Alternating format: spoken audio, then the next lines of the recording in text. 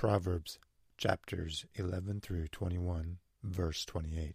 He who trusts in his riches will fall, but the righteous will flourish like foliage. In the way of righteousness is life, and in its pathway there is no death. In a multitude of people is a king's honor, but in the lack of people is the downfall of a prince.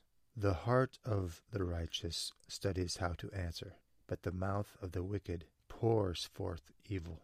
A perverse man sows strife, and a whisperer separates the best of friends. Even a fool is counted wise when he holds his peace. When he shuts his lips, he is considered perceptive. A disreputable witness scorns justice, and the mouth of the wicked devours iniquity.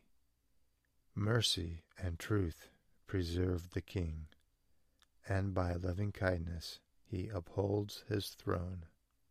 A false witness shall perish, but the man who hears him will speak endlessly.